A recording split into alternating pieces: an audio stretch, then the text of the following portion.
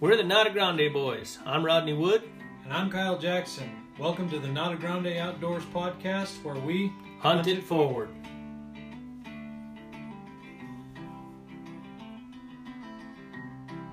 Well, not live. Not live, right? Not live, but recording. Recording. Oh, watch out. Cheers. Kyle, the honors go to you tonight. I know. It seems like the honors are going to me a lot lately. Dude, when you bring the guests, the honors are yours. So you need to start bringing some guests. I've brought some guests in my day. So we I'm are. on the job. Yeah, Right. yeah, that's right. We are rolling. Welcome everybody to the Nata Grande Outdoors podcast. We have a great guest with us this evening.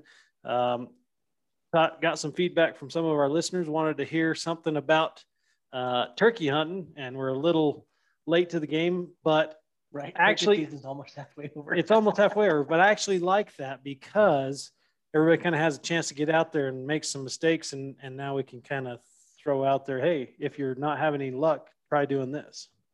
Yeah, you're stretching, man. Whatever. We'll stretch it. Joining us is Sergeant Josh Waldrop with New Mexico Department of Game and Fish, sergeant out of Carlsbad, pretty avid turkey hunter. And we're going to have a nice discussion today about turkey hunting. I know I am not real versed in turkey hunting. I've only gotten into it recently, so this will be good for me. You've done a little bit more than I have. Yeah, but not much. Yeah. Can we start with a little off topic today? If we want to start off topic. Okay. I know we're here to talk about turkey and everything. Yeah. But as we are recording this today, the They, draw results came out. yep. And They Jo- did. you can see the excitement on Josh's face, because I'm sure he gets all the calls and all the stuff on social media that we see. Why didn't I How come I can't draw a tag? Right? Leave a few calls today. I bet. You didn't get any from me because I am super stoked. I finally, after years and years and years and Are you years, going to do this, or are we going to do a red or green? well, we need to do a red or green. I know. So you not want me to do this right now? It's up to you. He finally drew. We can still do a red or green. That's true. We're still going to do the red That's or green. true. I finally drew an Oryx tag. Yeah. I'm freaking excited. Ah. So Good. I've been trying to draw an Oryx tag for years, and I've said it on this podcast multiple times. That's the one tag that I've never been able to draw, and I finally drew it. And I drew a good one. I drew the off-range February hunt, which is, not hunting in July when it's hotter than the pits of Hades. So I'm pretty excited. Yes, definitely. Is that as far as we're going off topic? That's really We're as gonna- far. we're I gonna just come I back just had off to- the rabbit trail. I had to tell everybody, yay me, I got an Oryx tag. Well, congratulations on that. Thank you. Everybody's I'm gonna excited. send us hate mail now. But We've always said this. every year We've always said this. we draw well. Yeah, for the most part, if you're not drawing, you need to look at what you're putting in for. Yeah. Because what's this? What? How many years have we drawn out? We draw elk a lot. Yeah. This is we also 4 out of drew- 5 yeah, years? we also drew an elk tag, and I believe that it makes it 4 out of 5 years that we've drawn an elk tag. So Wow. And we didn't draw a deer tag this year. didn't draw too. And that's only the second time in my life that I did not draw a deer tag. But we'll get into this deeper in the next podcast that we do about Red or the green. red or green. Yep. But I'm not disappointed that we didn't draw a deer tag. No. I mean, I am, because it's a bummer that we didn't draw. But the 3 hunts that I put us in for this year, Tough hunts to draw. they were tough hunts to draw. Mhm. They were very low success rates of drawing on. Yeah. And I did not expect to 100% draw a tag this year. I thought if this was the year we weren't going to draw, or if we weren't going to draw a deer tag, this was the year we weren't, because we didn't back it up with a high odds hunt or anything like that. We went all out due to restrictions in our availability to hunt and dates that we had to hunt. So we didn't draw a deer tag, and I'm not disappointed because I knew it was a long shot. It's a bummer, but it is what it is. We put in for hard hunts to draw and didn't get it.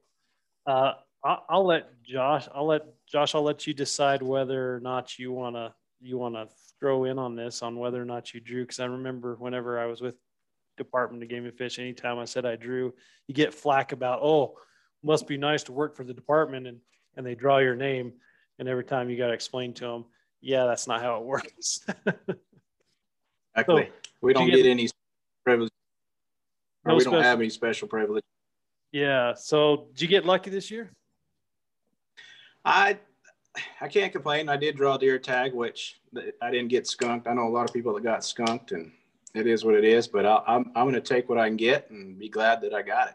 Right. Absolutely. Absolutely. Josh, give us a little bit of background. Where are you from? How'd you come to be an officer, and a little bit of background on how long you've been turkey hunting and stuff? Born and raised in Artesia, New Mexico. Nice. Learned early on, knowing my local game warden growing up, and gotten to be around him, hang out with him, and actually go on a ride along, doing some deer trapping and things early on. Kind of got my feet wet and helped me determine and decide what I wanted to do with myself, and what career path I wanted to choose. I went to school in New Mexico State, graduated in 2002, was employed with the Game and Fish Department in 2003. After all my training, I was assigned to the Tucumcari district. I stayed in Tucumcari, in that Tucumcari district, for approximately 4.5 years. Loved it over there. Beautiful country, awesome hunting opportunities. Just not a whole lot of public land, but just a phenomenal part of the world that I think is some of the best kept secrets in the state as far as hunting is concerned. Just a neat area. The only reason I left was to get back closer to home. I'm currently living in Artesia as the Carlsbad Supervisory District Sergeant, so it's been good to be back home. That's kind of what it is in a nutshell. From Tucumcari, I did transfer to the Roswell District, became the Roswell District Officer, get me a little closer to home, and then finally a position came available to get me back home, which has been nice. Very nice. I've got some good family there in Artesia, and he might know them. You never know. Probably does. We can probably talk after the podcast about that. Yeah. I've got a lot of good family in Artesia. That's become one of our favorite places to hunt. I love hunting in Artesia. Yes, I recall running into you. It was last year on the deer hunt. Yeah, absolutely. Which was a good hunt for us. Yep. And I have some family that has a ranch out in Tucumcari, so I know that area a little bit too. So good. Give us a little background on your turkey hunting and how long you've been doing it, and then we'll kind of get into. Really want to just get into some basics. Again, we're kind of wet behind the ears when it comes to turkey hunting. I was never terribly interested in it until kind of figured out it's very similar to elk hunting as far as calling them and getting them to respond. And so it can be extremely exciting. Absolutely. I was fortunate to have my dad introduce me to turkey hunting at an early age. I remember following him around in the turkey woods, him and my older brother, and getting to see before I was even able to hunt and get to see and witness, the pros and cons, I guess, of turkey hunting. And when it's good, it's good. And when it's bad, it's not so good. But at an early age, I got to see men and experience that, and was provided that opportunity. And I've been doing, turkey hunting. I hadn't missed a year since. I've been turkey hunting for close to 30 years now. And I'm by no means an expert. I will never claim that, but I do have a lot of years under my belt and a lot of mistakes, and I've learned from my mistakes, and I've learned a lot from other hunters, fellow hunters. And, there's a lot of luck involved with turkey hunting success. I've learned that over the years. I've had to work on my patience, which I don't have a whole lot of sometimes. And there's lots of different techniques. We can probably get into that here in a little bit, but I've been turkey hunting for close to 30 years, and I enjoy it. I've introduced my kids to it, and I think they're going to love it too. And it is what it is. I've enjoyed it, and I look forward to it every year. What is, like Kyle said, one of the coolest things about turkey hunting is that it does parallel elk hunting as far as the calling them in and stuff like that. The type of hunting that it is, it very, very much mirrors elk hunting. But in your opinion, what's your favorite thing about turkey hunting? I agree with you 100%. It mirrors elk hunting almost to a T. I think the two most exciting animals that I enjoy, my two favorite animals to hunt, are the elk and the turkey, and basically because the interaction you have with them. Yeah. You're matching wits with those animals. You're calling to them. They respond to you, and when they respond to you, it's just amazing to have that interaction with them and be able to call a turkey or an elk into your lap or into close range. It does it for me, if you will. I mean, it's those things that I look so forward to every year. Yeah. So take us through, I think we just want to kind of start at the bottom and really kind of get an understanding of a little bit of the biology of turkeys, kind of their life cycle, and then, kind of ease us into the habitat types that you're going to find them in. I think that's one of the cool things about turkey is you do find them across a wide variety of habitats. And here in New Mexico, we have 3 different species of turkey that you can hunt, which makes New Mexico extremely unique. Absolutely. The most common is probably the Merriam's in the state, but we do also have the Rio Grande and the Gould's turkey down in the Boot Hill. It's makes for some phenomenal opportunities throughout the state. And I think statewide, where the vast majority of our turkeys occur or live, I think our populations are doing great. I mean, we've had an over-the-counter turkey hunt for as long as I can remember, and we continue to maintain the numbers to be able to offer those licenses over the counter, which is just a phenomenal opportunity for anybody to go buy a license and go turkey hunt. Well, not only that, but they're actually flourishing so much so that, Game and Fish specifically, along with some partners, are taking from areas that have an overabundance of turkeys and introducing them back into historic ranges where they may have not been for a long time. I remember doing several turkey traps in my time with the department where we were, bolstering numbers or sending them somewhere else that the habitat had opened back up. And so that really is a testament to how well, those birds have been managed in the state.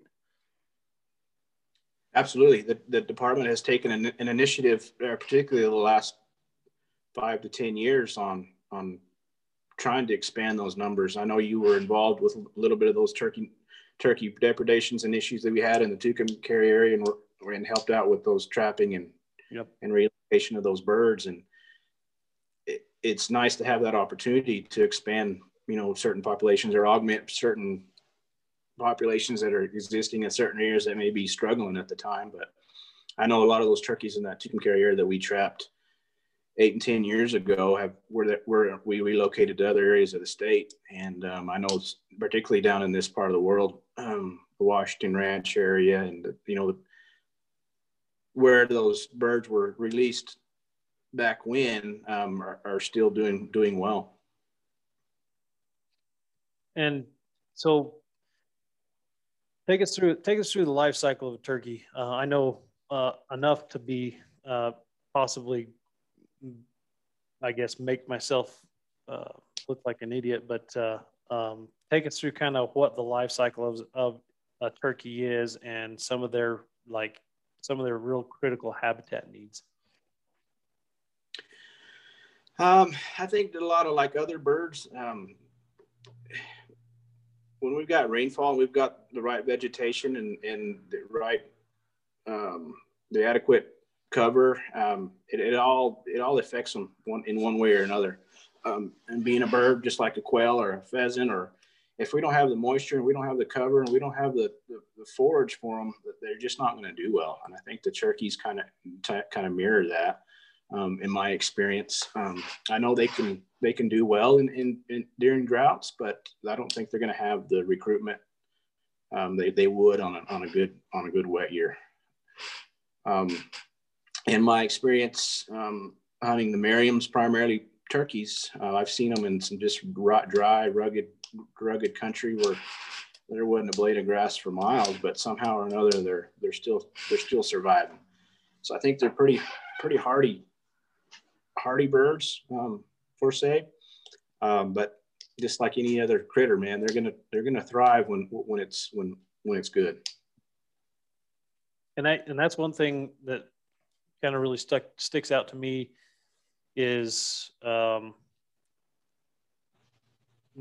guess kind of like antelope, those real, typically a wet spring is really good for poult recruitment, because they have that cover, they have the water. And, you talked about the birds down there at Washington Ranch, down there on the Black River. One of the reasons they're there is because there's water there. So it provides one of those, especially here in New Mexico, one of those key components of habitat for all animals, really, but especially for those turkeys. Absolutely, water is critical. I know they don't depend on it. As long as they're getting some moisture from foraging, they're not highly dependent on water. But when water is available, and they're going to use it. I'm rolling along here. If you're a newbie, a new hunter out there turkey hunting for your first time, what are you looking for? What type of terrain, what type of country, if water is not a huge factor, which we all know water is always important. But if water is not a huge factor, what kind of terrain and country forage are you looking for to find good areas for turkey? I guess it depends on, you have to, I guess, determine where you want to hunt first, what areas you want to focus on, whether it want to be the mountainous areas or units with, which typically in the southern part of the state, we've got a lot of turkeys in the mountain areas. If that's the case, that's kind of where I focus my efforts on. And I do look for water. I know if there's water, there's going to be turkeys nearby. Within a mile of that water, in my experience, you're going to find turkeys. I look for water. I like to get off the roads. I like to get away from people. I like to get away from traffic, because it always has an effect on your hunt and how the birds behave or may react to your hunting entire process or hunting style, particularly mine. So as from a newbie's perspective, I would say figure out where you want to hunt, do your homework, maybe talk to your local officer.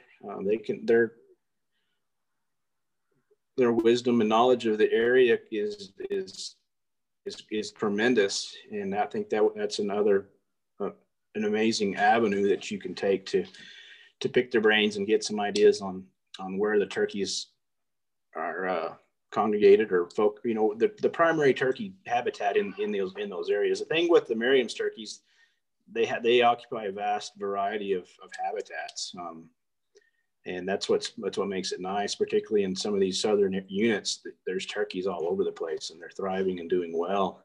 So it's not hard to find turkeys, in my opinion.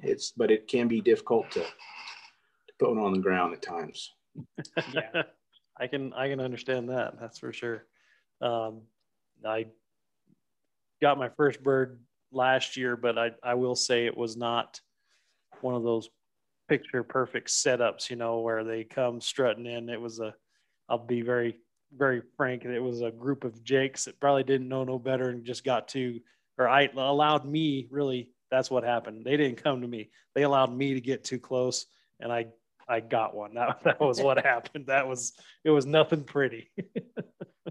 Hey, a lot of turkeys are killed spot and stalk. A lot of birds are shot, from the roads. They travel so much. So if a lot of hunters will just travel the roads and if I get an opportunity at a bird crossing a road or from the side of the road, and that's not uncommon.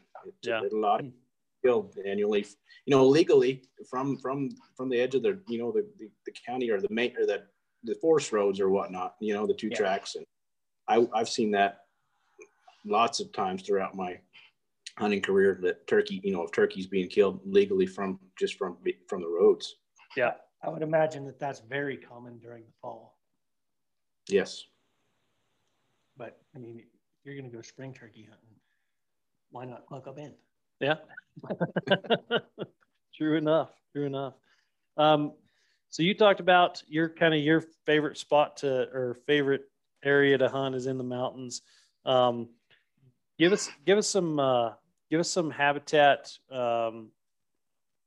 I fully realize that the Merriams occupy a pretty good range of habitat, but give us some indicators, like what are you looking for? You said water.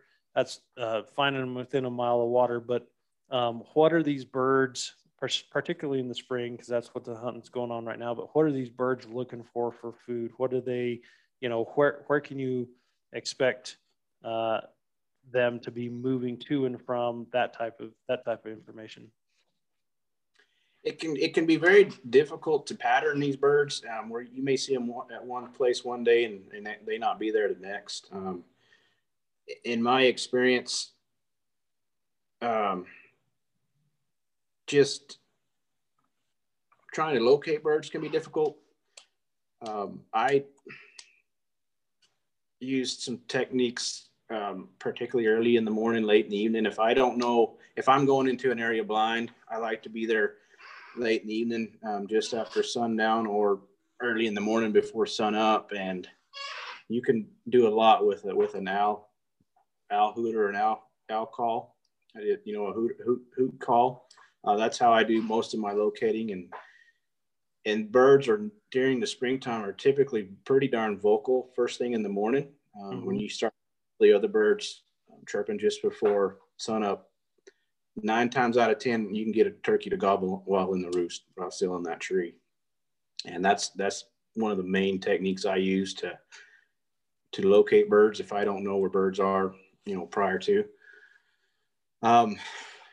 Things to look for: turkeys in my experience, tend to roost upon tops of ridges.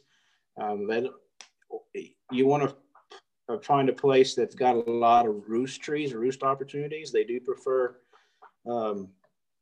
in my part of the world, they prefer the taller, bigger, ponderosa pines or something they can get up high, to get away from that possible predator. I've seen them 100 feet up in the air and is as high as they can get in some of those ponderosa pines before. So you want to find a place that's got an inadequate amount of roost trees. They don't like to roost in the smaller juniper, pinon juniper, but they will if they have to. I've seen them roost. I've seen the real grandbirds roosted in salt cedars, and anything they can use to roost, they'll use it, but they prefer the taller, bigger trees for safety, I guess, and comfort. When you're talking about roosting, you go in the morning and you hear them on the roost. Do you like to get as close as you can to a roost, or do you kind of hold off and see which way they're going to go when they come out of that roost? Historically, you see these turkey hunts on TV and whatnot, and it seems like it's an easy thing watching those guys video, but in all reality, it probably took them 2 weeks to make a 30-minute video. Yeah, who knows how much footage that they had to cut through. B-roll. Exactly. It's not reality. I mean, yeah, you can probably go out there open in the morning and get lucky and kill a bird, but you're gonna for the most part, you're gonna work for it and you're gonna earn that turkey. But Me in particular, I've gotten lucky and I've gone in and gotten right underneath roosts before when it's still dark, and I was able to do it quietly and not disturb the birds, and was able to kill a bird. Got lucky and they flew down within shotgun range, but you just never know. I have learned from a lot of my mess ups that if it's dark enough and you can get in close, I normally try to get in within 100 yards of their roost tree. Typically that's birds that I have roosted the evening before. And so I knew their general vicinity and was able to, with a little headlamp, or I usually use a red or a green light on my headlamp and try to get in within 100 yards of a bird and try to get into an open area, get decoys set up and just be patient, sit and wait and call occasionally. I have learned over the years that early on I called probably too much, too frequently and too loud, and probably disturbed and spooked more birds than I realized. But you can get too close. They are pretty wary in the mornings. They don't see well in the dark, so if you're quiet, you can get right up on them. But it's difficult to do. But I like to get within 100 yards, get in an open area where I think they may pitch down out of that tree. A lot of times, it seems like more times than not, they do the opposite of what you expect them to do. It's just got a sixth sense, and so it's difficult. I've had success doing all the above, so they're pretty well unpredictable. But if I had my choice in the matter, I would get within 100 yards of the roost, maybe even within 50 yards, have your decoys out and totally set up and ready prior to them being able to see. As soon as you're able to start seeing, I've had birds pitch out of trees and light on the ground next to me when I could barely see. So they're very unpredictable. But that's what makes them fun to hunt. They can be extremely frustrating. But that's kind of my technique that I use. I like to locate birds. I like to know where they're at for the next morning, get in fairly close, get set up and wait on them, and don't call too much. Yeah. A lot of times, in most cases, these toms this time of year, or even first started the hunt, or already have hens with them. So you'll hear a lot of times hens talking in the trees, yelping in the trees, and a lot of times I try to mimic that. Some guys will mimic a turkey flying down with a wing. I've used that in the past. It may or may not work. I don't know. It's just something else that may convince that tom to come check you out. There's lots of techniques and things you could spend lots of money on equipment for turkey hunting when there's been a lot of turkeys that just been shot just over an old box call, Yeah. So the sky's the limit on equipment and fancy gear and fancy shotguns, but just being out in the woods and learning it on your own and experiencing it and being around the birds and listening to the birds and observing the birds, you're going to learn so much just by being out and doing it versus watching it some TV show on TV. I know that's probably one of the most that's probably one of the things I hear the most, whether it's with elk hunting or with turkey hunting, is too much calling. You're doing too much calling, and it kind of makes me laugh because the other day I saw a meme. It was really a cartoon, was what it was, but this tom up in a tree, up in a roost, and this turkey hunter down in the bushes, and the turkey hunter was calling, and the expression off of the turkey call from the hunter's point of view was these hearts telling the tom to come in, and then when it showed the tom was hearing this nag, nag, nag, nag, nag, and that's kind of what it makes me laugh every time, because that's really what it really kind of brought that visualization into my mind about calling too much. And I don't know how much is too much. Maybe you can take us through, kind of some intervals and some common things that you have seen over the years. Again, it's hard to pattern birds, like you said, but everybody kind of gets these techniques that have worked for them and tend to go back to. Yeah, absolutely. And it all depends on the bird. I have had some birds that will gobble at any noise you make and are hot and excited and you almost can't do anything wrong. But those are few and far between. But they're very unpredictable. There's the birds that my daughter killed a bird last weekend that never said a word. We never knew he was anywhere in the area until he walked out of the trees into the meadow we were in and came into the decoys. I mean, it's amazing how unpredictable they can be. And the very next day, they may be gobbling their heads off. I think it depends a lot on the weather too. Last weekend we had a cold front come in. There's no doubt in my mind that had an impact on why the birds weren't vocal at all. You could hardly get one to even gobble on the roost. So, but yeah, I think in my experience, early on, I think I probably called too loud. Their hearing is phenomenal. Their hearing and eyesight is just phenomenal. And I've learned over the years to tone down my calling. I've had more success just by softly calling on a call than I have being loud. Particularly if a bird is within several hundred yards of you. I think the quieter and softer on the calls you can be, the better. Another thing I've kind of learned over the years is you want that bird to come looking for you. If you're calling too much, I think, in my opinion, that bird is in the grand scheme of things, how this is all supposed to work out for these birds is it's common knowledge, I think, with turkey hunting that the gobblers gobble to attract hens. So the hens are supposed to respond to the toms gobbling and come to them. And that's kind of where we've kind of reversed that role by trying to talk the toms to us. That's really interesting, because you would think that we would have tried to figure out how to work with that, but in reality, you're working against the natural flow of things, so it automatically makes it harder. Absolutely. You'll see, I've seen birds, they normally have a roost area or a strutting area. I've seen birds, day after day after day will go off the roost. They'll attempt to breed the hens that they're with, and the hens will leave, and then these toms will go to their strutting zones, and they'll typically a meadow or a place that's fairly open, and that's where they strut. They just strut around, and they'll occasionally gobble, and they're expecting those hens to come to them at that point in time. So yeah, we're fighting that natural urge for that tom to sit and wait on you. And I think when you possibly call too much, he may just sit and wait on you, and he may never materialize.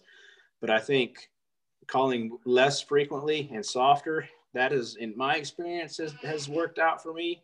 It makes that turkey, I'm assuming probably getting impatient, and if you don't call too much, he's kind of forced to come looking for you. And if you're calling too loud, he may think you're closer than you actually are, and may not come as close as you need him to come. So I like to call very, very softly, particularly if I know a bird's within 200 yards of me. The noise is just barely resonating off that slate or box, or I normally use the slate call at that point in time, just because I can tone it down so much and just barely be making any noise at all. So that brings up a question, like how, I realize you've got 30 years of this, but how can you tell how far they are from you? Just the volume of their gobble, or? Yeah, it's the volume, and it's just being in the woods and experience it. And a lot of times it depends on what direction the bird is facing. Just like an elk, if an elk's facing you and bugling at you, it's much louder than it would be him facing away from you. But he's not any farther from you; he's just facing a different direction. So there's a lot of things that can contribute to knowing how far that bird is. But you're going to know the volume is just amazing, and the resonance is just amazing when those birds are within 50 yards of you gobbling. It's night and day when they're that close versus a bird at 100 yards or more. And it depends on the terrain. If you're down in a canyon, that tom's going to sound loud. much louder than he may be, would sound up on top of a ridge where that noise can carry. So it varies, and it just takes experience being in the woods and witnessing it firsthand. It's hard to say. That's the truth of it. And when they're vocal, they're easier to hunt. They're easier to kill, just like elk. If elk aren't talking, man, they can be very difficult to kill. And same with turkeys. And I think that's what makes it so fun and you know, gets us out there is that interaction and hearing them gobble. It's just amazing. What kind of calls are you typically using? I know I've listened to you talk about box calls, slate calls, but what kind of calls do you typically carry with you out in the field? I try to carry an assortment. I have a box call, I've got a slate, and I've got diaphragms for any particular instance that may arise. When I'm locating, if I didn't have any luck in the morning, I normally try to hunt until 10, 11 o'clock, because a lot of times those hens may leave that tom, and he's at that point, he's either looking for other hens or he's going to his area to strut. So I'm looking at that point. If I haven't had any success right off the bat in the morning, I stick with it. I do some location calls. I carry a crow call. Crow call is an awesome tool to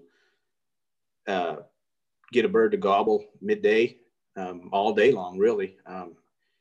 It's called a shock gobble, and it's just a noise. It's just a racket, a loud noise that I don't know if it irritates them, makes them mad or what, but it shocks the gobble out of them a lot of times. If you're real loud and obnoxious on that call, it'll a lot of times get them to gobble, which will then tell you where they're at, and then you can make a play on them at that point in time. But I don't know how many times I've messed that up too by hearing a turkey gobble within a few hundred yards of me, and heading out trying to get closer to him and end up busting him seeing me. A lot of times it's just good to sit tight and wait that bird out. That's another thing good about a locator call, such as a crow call, is they're going to respond to it, and they're not going to come to you as if you would have had a box call or something calling to them. I've done that in the past too, is using a box call to locate a bird, and a turkey gobbles at you 100 yards from you, and before you can get your decoy out and get ready, he's already coming and he busts you. So there's some pros and cons to using a box or a turkey call to locate versus a crow call to locate, because it may give you that opportunity to maybe get closer if he's too far, or get your stuff set up, find a tree, find some places to hide, and before you start actually calling with a turkey call. Nice. That's a good tip. A really good tip. Yeah. So let's talk about gobbling real quick. One of the things about turkey hunting that I'm not sure a lot of people know is how dangerous it can be. A lot of people out there running in the woods, like you said, it's over-the-counter tag, so there's not really a limit on the number of people. And you can end up with a lot of people stalking the same gobble and shooting shotguns in different directions. It's just a very dangerous hunt to go on. I actually looked this up the other day, and fall turkey hunting has the most accidents or the most hunter-on-hunter accidents and fatalities in all of hunting is fall turkey. Nice. Spring turkey's probably number 2 then. That's probably up there, but yeah. Deer hunting, I think, was second. Whitetail. Yeah, back east. Whitetail. Probably deer drives. Deer drives. That's probably a good. Yeah, but you're exactly right. So what can you do for safety concerns when you're out there and you're like you said, you hear a gobble and you try and get a little bit closer, and you're doing all that calling? Quite literally, there's probably plenty of times where you've got a bunch of other people stalking that same call. Absolutely, and it's happened to me in the past. I've had times where I've got a turkey gobbling in a tree early in the morning, and I'm making my way to him, and I run into another hunter. It happens, and that's public land hunting for you. But as far as gobbling, they do make gobble calls. I do have a gobble call, but I'm very careful on when and where I use it. I haven't had a whole lot of success using the gobble call. On occasion, I've been able to locate turkeys because they'll respond by gobbling to a gobble call sometimes. So for the 90% of the time, it stays in my pocket and doesn't come out, but I have it just in case I may want to try it. If nothing else, you throw everything but the kitchen sink at them, it's not working. I might try that, but I very rarely do. Basically because of the safety concerns. I do know accidents happen quite often. I know an individual that I grew up with that they actually got shot at, and his dad was peppered and growing up turkey hunting, and so it can be very dangerous. They advise that you don't wear any type of clothing that may mimic that of a turkey. Turkey's head, the colors, the reds, the blues, the whites, blacks. I mean, any of those colors can be dangerous at times. I know with this particular instance, it was that they were sitting beside a road, and it was foggy, from what I understand, real foggy, and some hunters were driving down the road, and their camouflage clothing within that fog, I guess, appeared to be dark in color. And these hunters jumped out of that truck and started shooting at them. And luckily nobody was hurt severely or killed, but it can happen. You just got to be careful. I don't like to use a gobble call. The decoy thing's gotten real popular now, where they're actually using a tom turkey decoy to stalk turkeys, and it's been very effective. But you got to be careful with that, particularly on public land too. It's amazing how effective it is. You've probably seen it on TV where they're stalking turkeys behind a strutting tom decoy and getting within shotgun range. It's amazing. But yeah, on the flip side, I talked to a guy just the other day that did that. They had this tom out in the middle of a meadow. Mind you, this is private land that they were on, so he could do that, but out in the middle of a meadow, and was able to take a tom turkey decoy, and basically they just crawled on their hands and knees, him in front holding that tom, and the hunter behind him, just in line with that tom, and they just belly crawled all the way out there to within range and got the bird. Yeah, the turkey fans that people are using nowadays. I have a spreading tom decoy, and I hate setting it up for that exact reason. Every time I set it up, I'm thinking, okay, I'm going to set this up, but I'm going to set it up in a direct, because it's a 2D. It's not a 3D target. It's just a 2D target. And every time I set it up, I make sure it's sideways to me, so if somebody shoots it, I'm not behind it. That's smart. It's just dangerous. Yeah, that's a very good idea. I mean, even using hand decoys on public land can be dangerous. I mean, people shoot first and look later. I mean, they do it, so it can be dangerous. Yeah, it's probably a good time in the podcast to remind everybody, make sure that you're following your 4 cardinal safety rules. If you do that, we shouldn't have any problems. Yeah. Identify what that target is before you shoot. Yeah. And that's, even like I had a little Jake decoy, lift the beard off of it, and now it's a perfectly beautiful little Hindi. And decoys work wonderful. I mean, I have one with me all the time. Any chance I can get one out, I do. I've had, I think, turkeys come to an area and not be able to see any hen where I'm calling from, and they just will not close the rest of that distance. And much like an elk, if an elk doesn't see a cow where that noise is coming from, a lot of times they're not going to close that distance. So it is a very good tool to use. Yeah. I know. So it's always a fun topic about, you're talking about the gear and how how into it you can really get. I mean, there's gear and gadgets and camo and everything. And I always kind of lean a little towards, I tend to like earth tones and don't necessarily go all out and have camo from head to toe, but turkeys are a little bit different. Their eyesight's extremely good. And so what are your, like, what's your kind of process? Do you go camo head to toe? Do you not worry too much about the shine off your face? What's your standard protocol? I don't know that it's always necessary, but I do wear camo head to toe. I normally try to cover my face best I can. I wear gloves. Your hands really stand out, in my opinion, when you do any movement if you don't have them covered.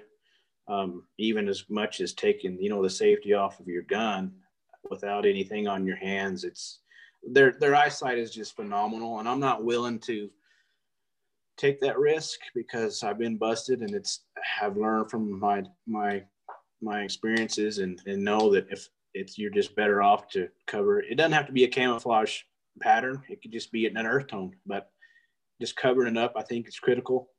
Being still, movement is, they can pick up any little movement. It's amazing how much what they pick up on. And once they do pick up on any type of movement, it pretty much, the gig's up. And yeah, they put them on alert, and you don't have a whole lot of time to try to fix that if that's the case. So I think covering up best you can, earth tones at a minimum, movement, keep your movement to an extreme minimum. I'll only move when you have a barrier in between you and the bird, say a tree.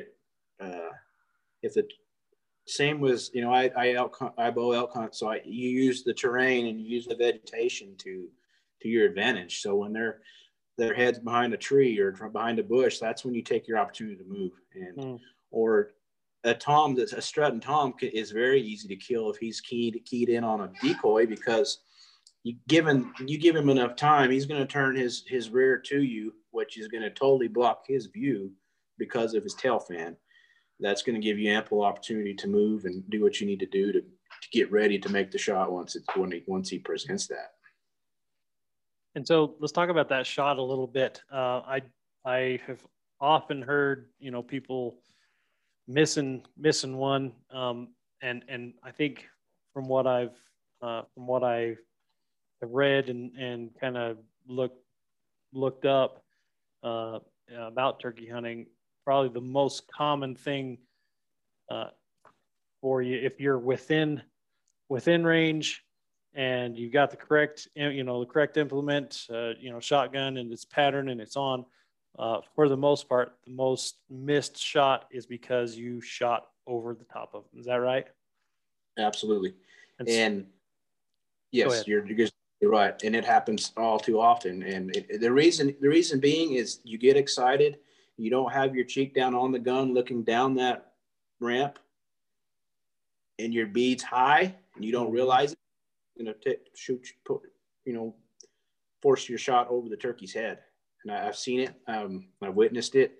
What I do and what I've done for my kids, and what I highly recommend, a lot of these new shotguns come with two beads, a front and a rear bead, to line up. But a lot of times those beads aren't, maybe your front bead's illuminated, but the rear's not.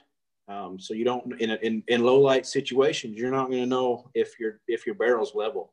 The problem is your barrel's not level, and you don't know that because you don't have two reference points, front sight and the rear sight, if you will.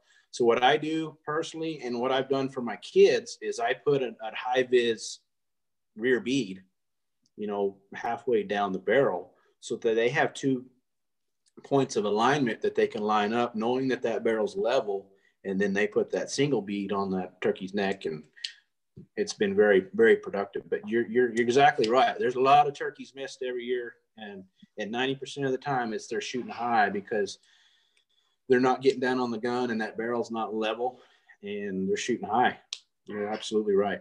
Yeah, I put a little bitty dot of fingernail polish on the back end of my rail, so when I get that to the bottom of the front bead, I know I'm good. Absolutely. Yeah. Anything that'll work as a second reference point is critical, in my opinion. That makes a ton of sense. And I mean, up until recent, I mean, I just purchased a shotgun for myself, but up until recently, I didn't do a lot of shotgun shooting. I didn't bird hunt, do things like that. And so I never really had any experience with that. When I was with the department, the shotguns that we used there had rifle sights on it. And so it was just like using a rifle. And so that absolutely makes a ton of sense. And that's definitely what I'm going to do for this new shotgun I've got. I'm going to put some sort of second reference, because I could see myself doing that, because I'm not used to getting that shotgun down level. Yeah. I don't have that experience. Yeah. Exactly. And having these new high vis, sights that stand out even in low light, and man, your eyes are drawn to them, and it's a very good tool to use for doing that. And with today's technologies, and most turkey guns are, if you probably have a full choke or an extended, or an extra full choke, or so those guns are shooting very tight patterns. So it doesn't take much to, even out to 20, 30, 40 yards, that it doesn't take much elevation in that front end of that barrel to shoot high. Mm. Yeah, that makes a lot of sense. Yep. I'm glad we had this podcast, because we were getting ready to pattern shotguns. Yep. For a hunt later on in the month. So that'll be good information. It's coming up pretty quick. It is coming up really quick. So leave next Thursday, right? Yeah. Or next Friday.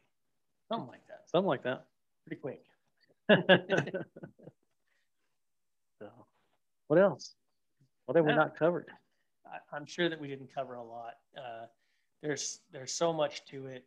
I haven't done a ton of turkey hunting, but I've done a little. It's super fun. To me, it's just every bit as exciting as elk. And I've had some really cool close encounters with elk, and the close encounters that I've had with turkey were just as exciting. Absolutely love it. It's so much fun. We don't do it near enough. No. It's something that we should do a lot of every year.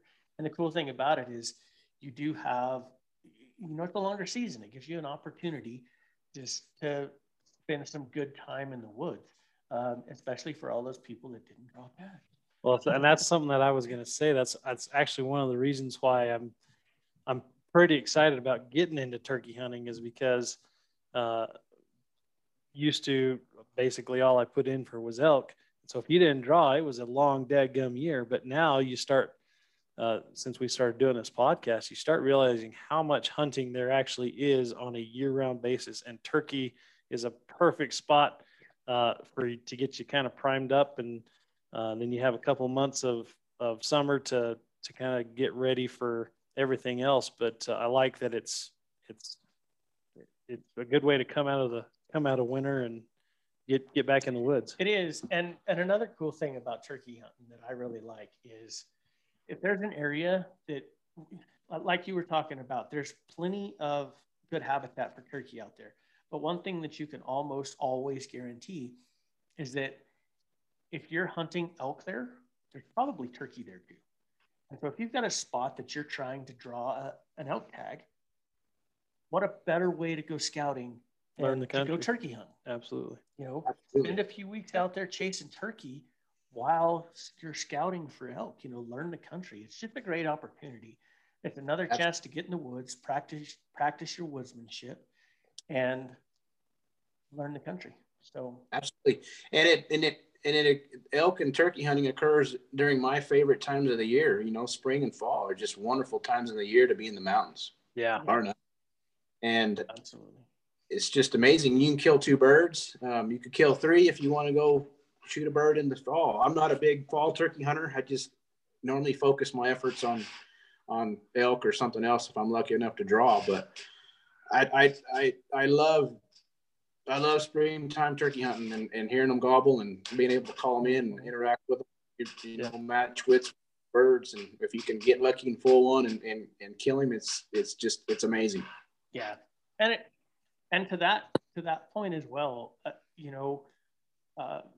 we had another person on the podcast, Joey G, where he talks about stealing the deal. Yeah. That's one of the hardest things and one of the most important things, to do, because you get lots of practice doing everything up to that, right? Yes. You practice stalking, practice calling, Yep. all of that. But Practice making shooting. that shot is the one thing that you get the least amount of practice doing. Yeah. Right. So when you get out there in the turkey woods and you're calling in a turkey and you get that opportunity, that's what it is. It's just more practice sealing the deal, closing it out and making that shot. Yeah. I was going to say there's a reason that the average harvest rate in the state is somewhere around 23% because people don't know how to close that deal. Yeah. And turkey hunting, it gives you another opportunity to practice staying calm. It's a problem that I had for a long time is staying calm. Yeah. And the more opportunities you have to pull the trigger, be it with a bow, a shotgun, a muzzleloader, a rifle, it doesn't matter. The more opportunities you have to be in that moment, the better you will be at sealing the deal. And turkey's just another great opportunity to do that. Absolutely. And we touched on it a little bit ago. I don't know. Like I said, a lot of these shotguns these days most firearms companies are actually building shotguns for turkey hunting, and they're nice if you got the money. But there's been a lot of turkeys killed with grandpa's, double barrel 12 gauge shotgun. It's just what you want to put into it and what you can afford to put into it. But you don't have to be extravagant or have the latest and greatest to go have a darn good time and kill a turkey. The first and today's ammunition the technology is just phenomenal. Yeah. They're shooting these turkey rounds, these turkey loads out to 40, 50, 60 yards with, darn good accuracy. And I'm putting a lot of pellets on paper out at 50 and 60 yards. Yeah. I don't condone that or support that. It all depends on the situation, but the technology is just phenomenal. Yeah. What these turkey loads are doing these days. The first shotgun I ever shot when I was a kid, like 11, 12 years old, was an old Savage side-by-side double-barrel 12-gauge shotgun. And it had a cutoff stock on it. Mm-hmm. It didn't have a butt plate at all. So no cushion, no rifle butt plate or anything. It was just a cut off piece of wood. And nice. I don't know how many times that thing knocked me over. It had like an 8-mile long barrel and it weighed like 72 pounds. It was murder dragging that thing around. We hunted quail with it. I hunted quail with it. And I finally got tired of it and I took a rifle butt plate off of a rifle and put it on there, but I couldn't get the screw on the top hole to go all the way in. So it stuck out about yay far. And man, by the time quail season was over, I would just be beat up. Oh man, it's amazing that I will even pick up a shotgun anymore after doing that as a kid. And my cousins, both of them a-holes, always telling me, pull both triggers. Yes. And then my dumbass doing it. Well, yeah, it comes back to what Josh was saying, and that's what we advocate for.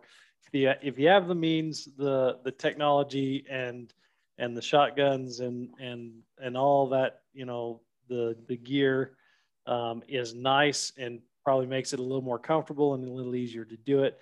But in all reality, beg, borrow, steal, just get your butt out in the woods. Yeah, go hunt. Absolutely. And talking about the 12 gauge and different options, my kids have shot quite a few turkeys with just a 20 gauge youth shotgun. So you don't have to have the biggest and best out there. I know there's guys that hunt turkeys every year with a 410.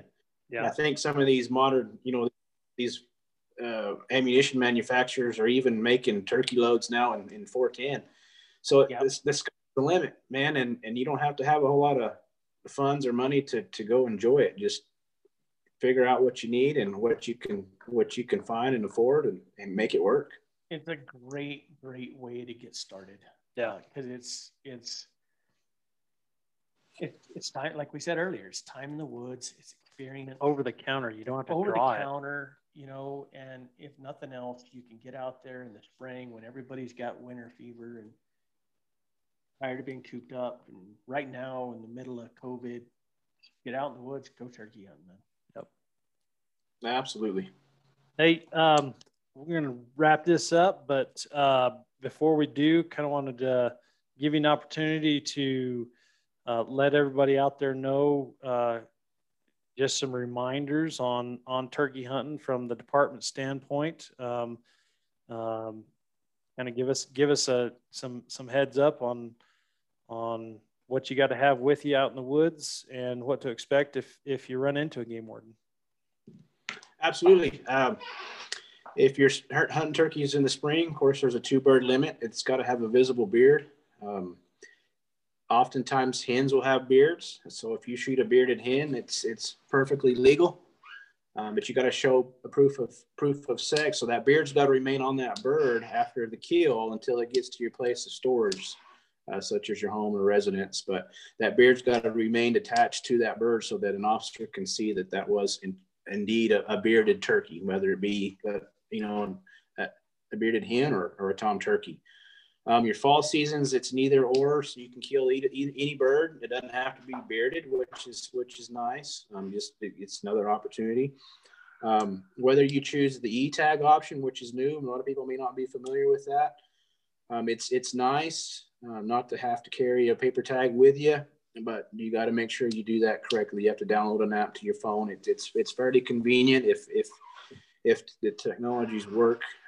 You don't have to have cell phone service. You just have to have the application open on your phone prior to losing service. You'll be able to tag your animal through that app as long as you have that app opened up on your phone. If you do that, if you use that option, it'll prompt you to fill out some information that you then have to attach to the bird, which is normally on a leg.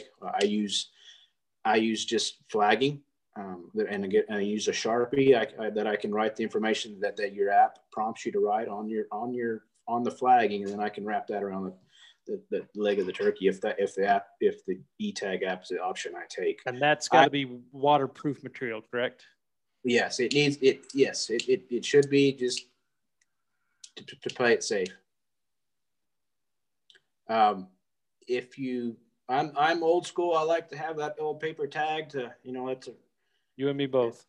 It's nice to have that, where it's at, it's going on that bird. It's not coming off unless somebody takes it off, and that you're claiming that bird is yours, and it's just a neat thing to do. But you can kind of get that satisfaction out of the E-tag thing too by being able to put something on that bird. But have your license with you. Know what you need to buy. You need a game hunting license as well as the turkey license.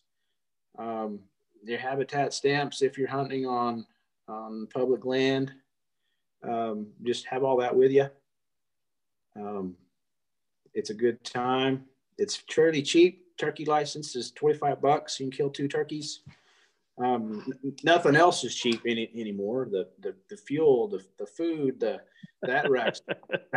We all know, but going down and buying a $25 resident turkey license is pretty darn cheap in today's time. And I think I would just highly suggest you guys or anybody take advantage of it. Take the kids out and just get outdoors. Any restrictions on implements, what you can kill them with? There's not. I mean, it's across the board other than centerfire. We don't allow any centerfire, rimfire firearms to be shot at turkeys in the state of New Mexico. So shotguns, bows, crossbows, exactly. All good. Yep. And you're going to have restrictions during the September fall turkey hunt. There's archery only during that September timeframe when the deer and elk hunters are out chasing deer and elk with archery equipment. You're going to be restricted to that archery equipment during that time as well. And then, you know, waterfowl, migratory birds, things like that, you got to have a plug. You got to have that plug for turkey as well.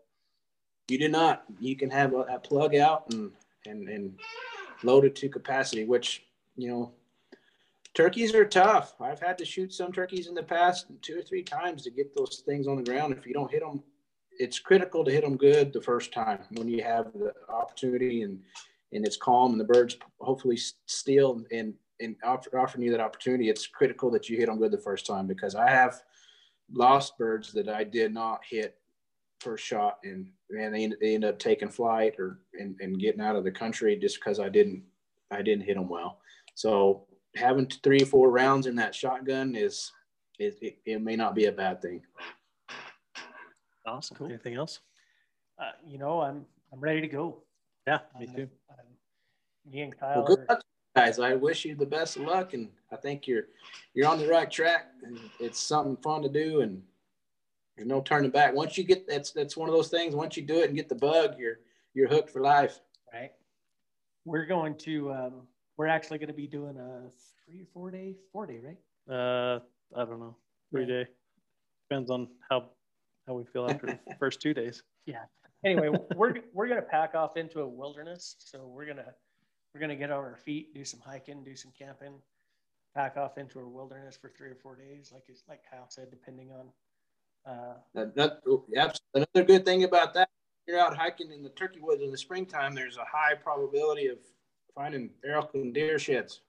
Yep. Absolutely. Yep.